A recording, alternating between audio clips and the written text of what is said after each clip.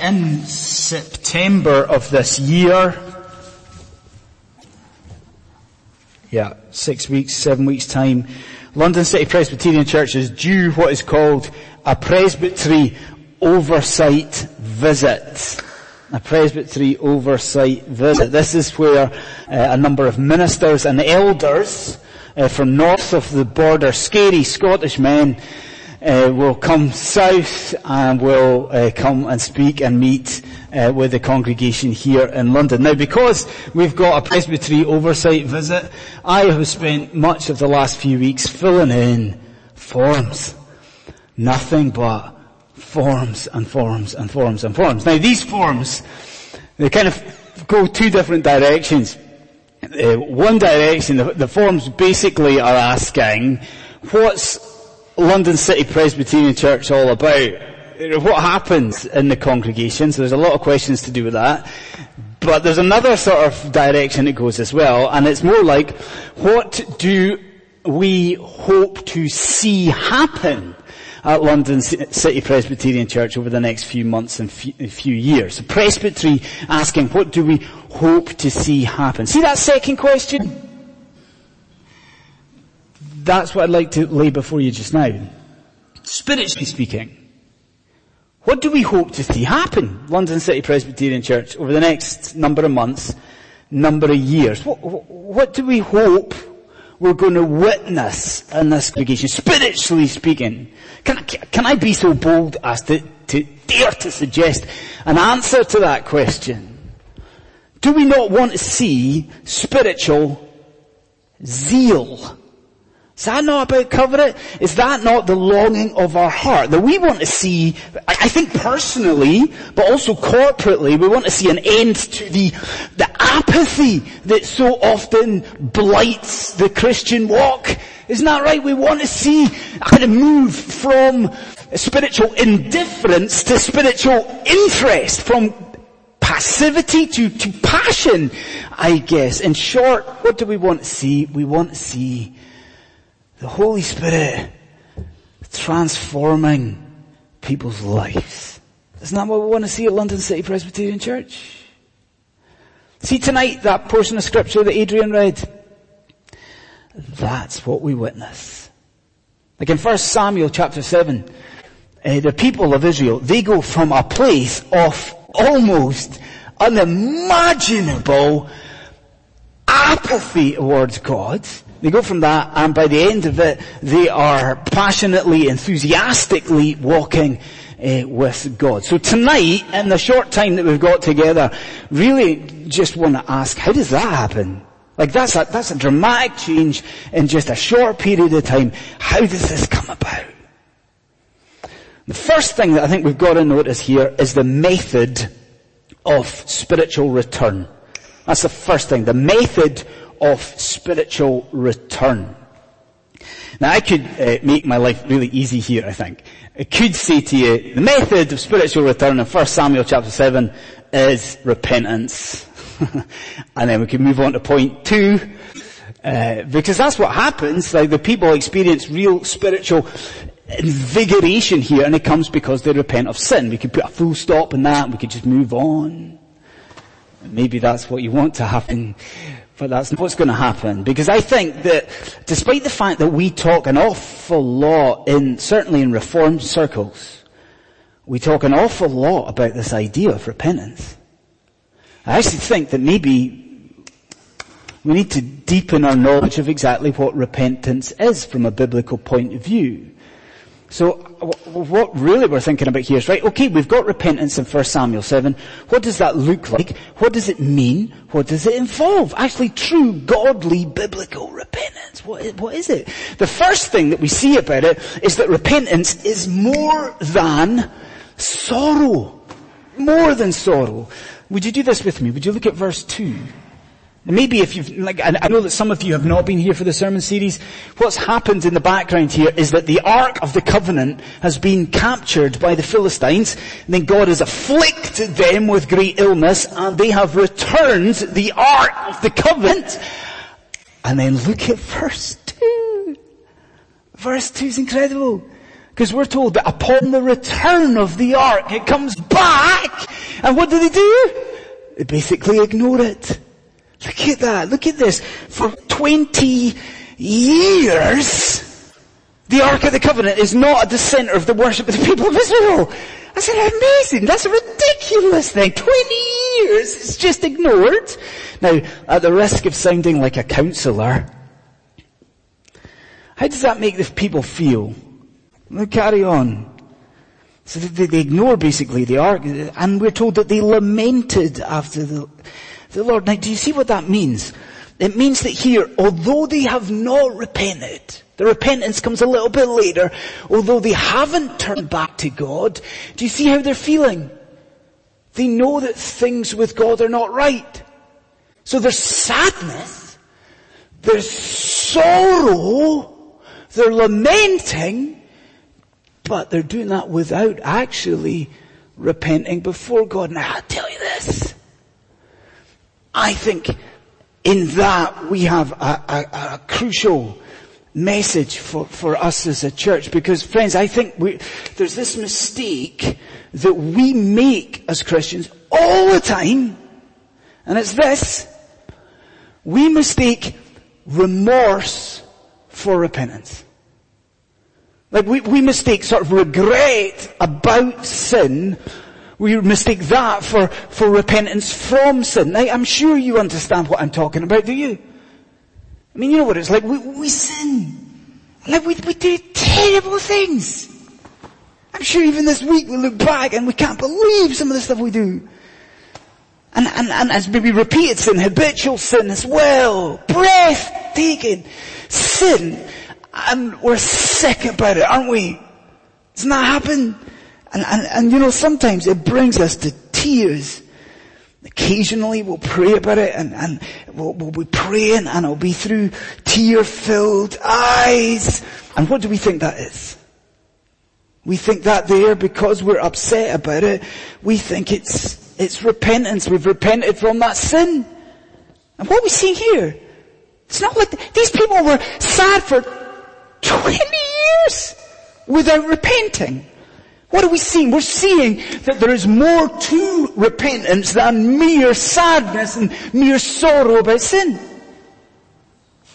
That takes us to a second thing. We see also that repentance involves turning from sin. Because I wonder if you see what happens at this point here. A character appears on the scene. I don't know what happened. Whether he had a sabbatical, I don't know where, an extended holiday, I do not know. But do you see who appears in verse 3? Samuel is back. Samuel's back. After a few chapters of, I don't know where he's been. He's not been about the place.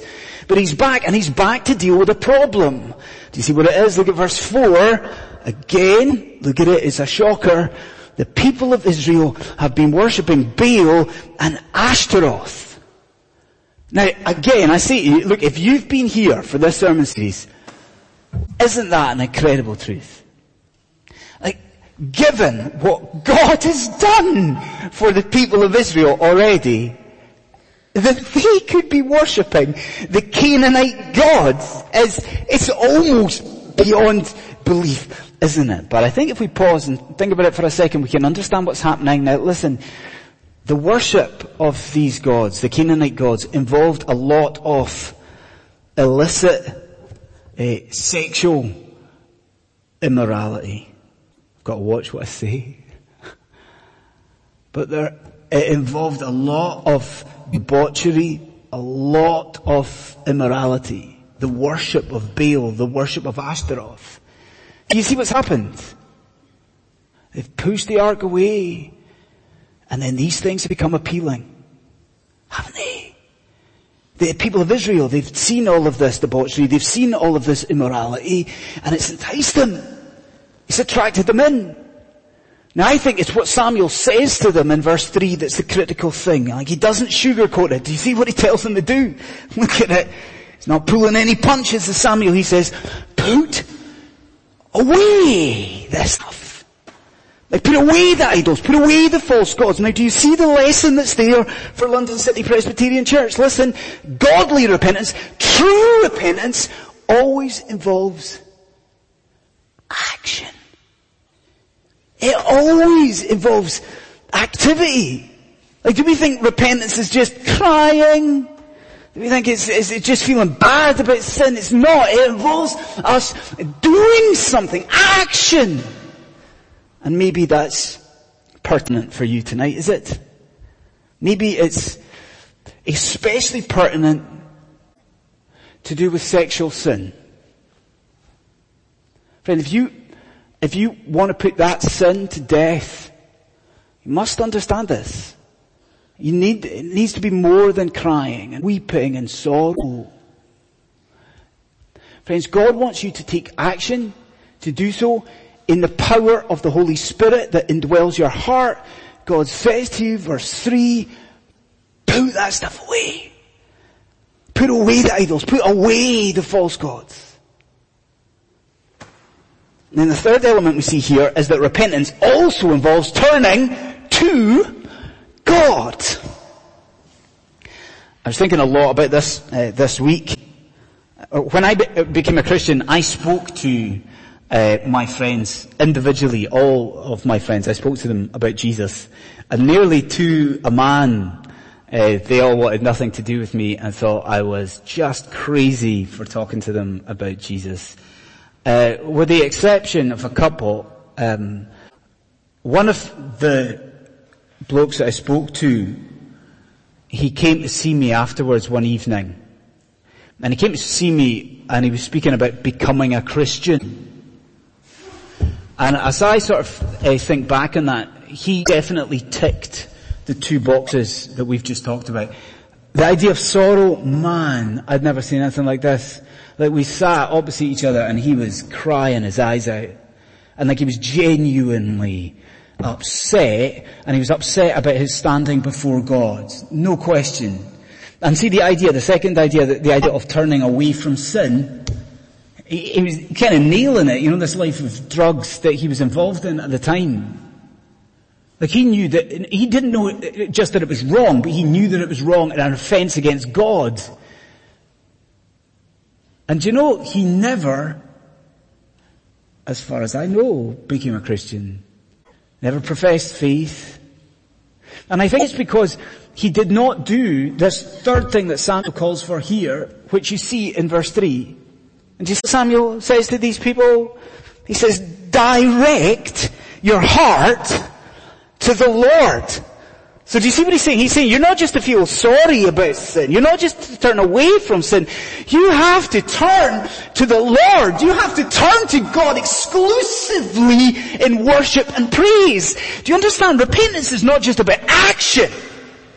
It's about actively pursuing this triune covenant God. And again, I'm saying, what do we want to see at London City Presbyterian Church? Like, what do we want to see when Marquetta starts here? What do we want to see when the new academic year starts? Maybe these people who are away, they come back from holiday. What do we want to see? Is it the Holy Spirit at work? Well, let's not do what they did. Like 20 years wasted in apathy. Let's not make that mistake. Let's not just be sorry about our sin and sad about let's do eventually what they did here. Let's turn as a congregation away from our sin and let us turn to Jesus. Let us turn to the Lord. Because what do you see? You see a people repent and it leads to total renewal. Is that not what we need at London City Presbyterian Church? So we see the method. The second thing that we see in this chapter of Scripture is the mediation of the spiritual leader. The mediation of a spiritual leader. It's a dangerous thing to go away from LCPC on holiday, because the chances are I'm going to talk about you behind your back when that happens. And Callum's gone away on holiday, so I'm going to talk about Callum behind his back. But when Callum professed faith and joined the church a few months ago, one of my friends phoned up because he'd heard the news, and he phoned up to say how delighted he was. What a wonderful thing. And he said that he'd be praying for the congregation. But he said he'd be praying for the congregation because he wondered how the devil would try and get in and oppose the work. Maybe that sounds strange to you, but I think if you've been a Christian for any length of time, you understand what he meant. When the Holy Spirit is operational in great power, he is often not the only one at work. Isn't that right? When the Holy Spirit is at work, it's that the devil is seeking to destroy things, to rip things up, to oppose the work of the church. And isn't that what we see in 1 Samuel chapter 7? Because you've got this situation, verse 4, one of my favourite verses, the idea of repentance. Beautiful scene. They turn away from the gods. They turn to the living God. You've got that scene. Then Samuel gathers everyone together, the logistics, who knows how it works. He gathers all of the people of Israel together at Mizpah, and what happens? There's all this renewal, there's all this spiritual vibrancy. What happens? Guess what happens? There's opposition. Verse 7, you're told that the Philistines hear about this gathering of the people of God. They hear about it. What do? They get the army ready. They send out the army ready for a fight. Now, here we go. Here's the test. If you've been here, if you've been here for the sermon series, what I'm hoping is happening right now is that there's this just wash of deja vu that is washing over you. I wonder if that's happened to anyone here. What we're supposed to see is the parallel, the similarities between this and what happened in chapter 4. That's the way it's written, that we're supposed to think about the parallels. Now, I'll tell you what happened in chapter 4.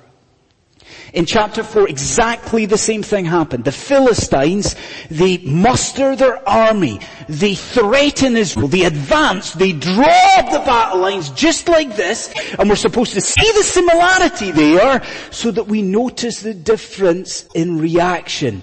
I wonder, does anyone remember how the people of Israel responded in chapter 4? Do you remember Lucky Charm theology? Do you remember it? What did they do? They called for the ark. The Philistines threatened them, so what did they think? Let's get a bit of temple furnishing and let's put our hope in that. What do they do here? Do you see what they do? Verse 8. They cry out to God. That's what they do. Verse 9, what do? They make offerings to God. It's beautiful. It's none of this calling for a bit of temple furnishing. They're trusting, they're looking to God. They have learnt their lesson. Now, if you are sleepy just now, please don't sleep before you hear this next thing. If you hear nothing else tonight, listen to this. What is supremely noticeable in 1 Samuel chapter 7 is how completely reliant the people were on their God-given mediator. Because I've just told you a fib. I said that the people cry out to God, that they pray. Look again at verse 8. That's not right, is it? They get Samuel to do it on their behalf. And I said that, what did I say? That the people made a burnt offering to God. They don't. Look again, verse 9. What's the point? They get Samuel to do it. Do you see the people here? Utterly completely dependent on this intermediary that God has given them. And I know you know what I'm going to say. We can't help but read this chapter of scripture and think of the priestly work of our Lord Jesus Christ. Isn't that right if you're a Christian in here? You read about this work and what do you think? What has Christ done for us in the past? He's not just given a burnt offering. What has he done? He's laid down his own life as that atoning sacrifice for sin. What does he do tonight? This is a great thought. What is Jesus doing for us tonight? Like this. He's praying for us tonight. Just now in heaven, the Lord Jesus praying and praying for you. We can't read this and not think about the Lord Jesus Christ. But I also think we're shown here what we at London City Presbyterian Church must do. See, when September comes and October comes and the new year comes, What should we be doing in this church? We should be doing this.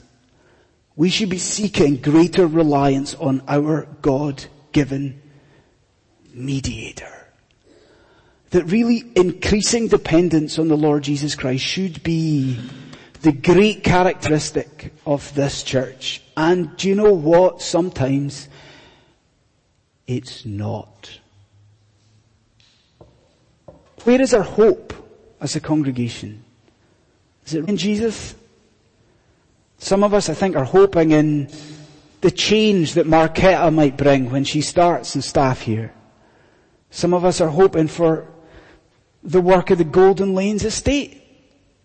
Some of us are hoping for the house groups to change and improve. Our hope may be in our elders or our deacons. That's fine. But isn't it all to the neglect of our greatest need? What is it that London City Presbyterian Church needs?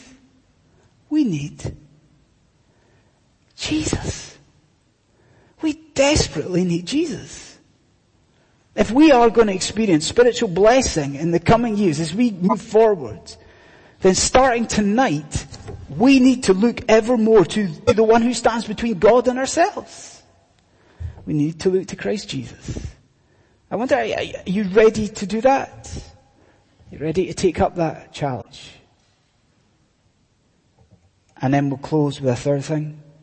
The method, the mediation, the memory of spiritual aid. I love the way that this chapter ends. It ends in such a positive fashion, doesn't it? It's beautifully positive. Because, first of all, the people of Israel are victorious.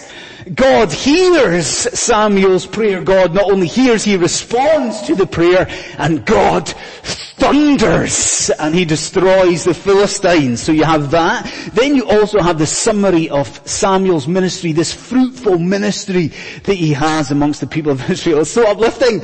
Honestly, it's a beautiful thing. It's so positive. But I want to end with this memorial that Samuel sets up. Did you see it in verse 12?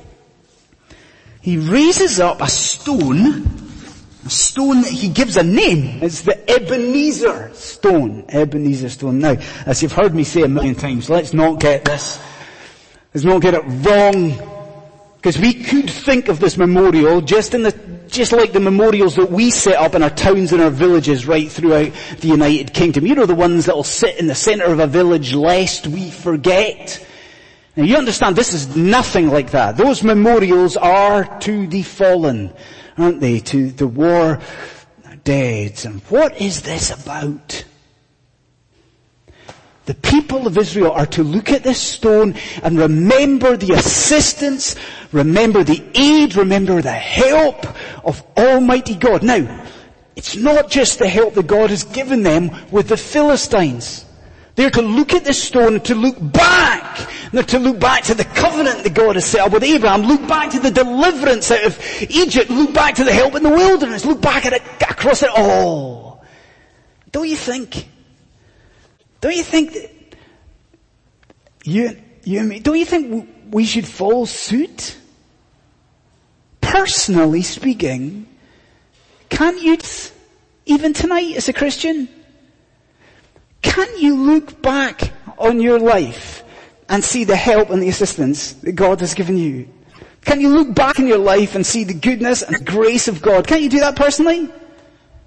Can we even do it corporately this evening? As members of London City Presbyterian Church, can we not look back on the last weeks and months and years and rejoice in the goodness and the faithfulness and the mercy and the love, the assistance that God has provided us? We can do it personally. We can do it corporately. Buy in with this. Obvious question. Where do we see God's assistance most clearly as his people? Tonight, can we not look back to Calvary Hill? And I think as we move forward at London City Presbyterian Church, I think it is surely the cross. that must be our focus. It must be the cross that is our motivation. It must be the cross that spurs us on. Because what did Paul read earlier on? He who did not spare his own son, but gave him up for us all. He's done that. How will he not also along with him graciously give us all things? Do you see it? We look back on that saving help. And what do we know as a congregation? If God's done that, the cross, then he surely has a plan to spiritually prosper his people. Isn't that right? Isn't it? Friends, let's move forward at LCPC. Let's move forward focused on Jesus, conscious of the cross. But let us, even tonight, move forward rejoicing in the saving assistance of the Lord God Almighty. Let's pray.